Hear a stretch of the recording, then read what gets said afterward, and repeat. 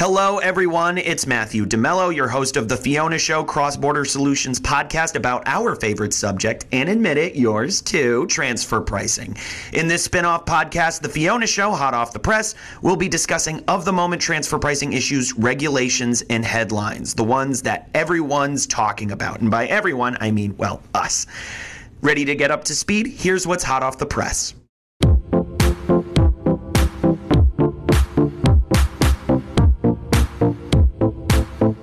Panama's transfer pricing report, Form 930, is due 6 months after the fiscal year end. For many of you, that means June 2019. Getting ready to file? Here's a heads up. The document has changed, and the updated version requires even more information. Version 2, by the way, should be prepared contemporaneously. Requests business and financial info about the comparable companies used in your transfer pricing analysis. The more detailed, the better. The specifics on transactions involving intangibles, arm's length adjustments, comparability adjustments, info on the corporation's global transfer pricing disputes, and the consolidated revenue of the multinational group. And while that information may be identical to what's required on a master and local file, guess what? You still have to prepare those too.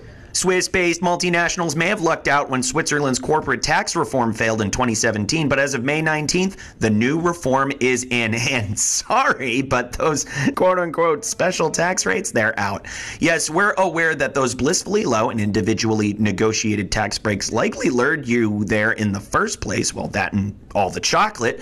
But here's the thing. For years, the EU and the OECD have had an eye on Switzerland's unique corporate tax system and the unfair competitive advantages it provides certain multinational companies. You know who you are. The new reform, which goes into effect on January 1st, 2020, helps the country avoid the EU's blacklist. Not a bad thing, but it also does away with its biggest corporate draw. Swiss states, or cantons as they're locally known, won't be able to negotiate preferential tax rates with individual companies anymore. Companies in each canton will all be subject to the same rate. In Geneva, it can be high as 24.16%. The good news, to soften the blow, cantons will offer patent boxes, which offer lower tax rates on, well, patents. And research and development will be rewarded too. You're welcome, Big Pharma.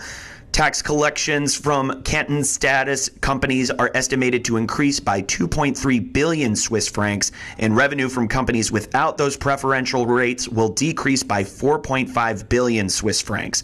So it is more equitable after all. Still, if the new tax system seems less desirable for your company, let me just remind you that chocolate will still be there. Are you a current tax resident of Belarus? You might be surprised. If you operate in Belarus through a permanent establishment and benefit from Belarus-based income but are located elsewhere, guess where you're paying taxes? Yup, beautiful sunny Belarus. According to a recent guidance letter, any company that makes money off Belarus must register with Belarusian tax authorities, maintain tax accounting, and keep records of income, expenses, and taxable line items. You'll also have to submit tax returns and required documentation to tax authorities wherever your company is registered. And let me think, there was something else here. Oh yeah, pay your taxes. Well, it didn't take long for Finland's new left-of-center and female-dominated government to publish new tax plans. As you'd expect, conquering tax avoidance and tax havens locally and globally top the new agenda. And the Nordic country will go as far as to renegotiate bilateral treaties to ensure corporate profits are taxed at least once.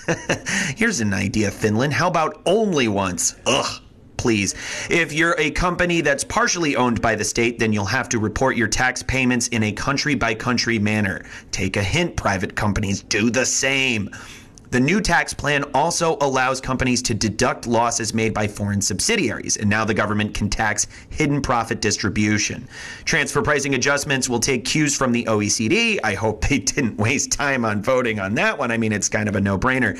There's also been talk about introducing a 5% withholding tax on now exempt dividends paid to foreign investment funds, and the government may prohibit interest deductions for Mankala companies, those Finnish energy companies that sell produced electricity and heat at cost to shareholders, who in turn pay a percentage of the company's costs.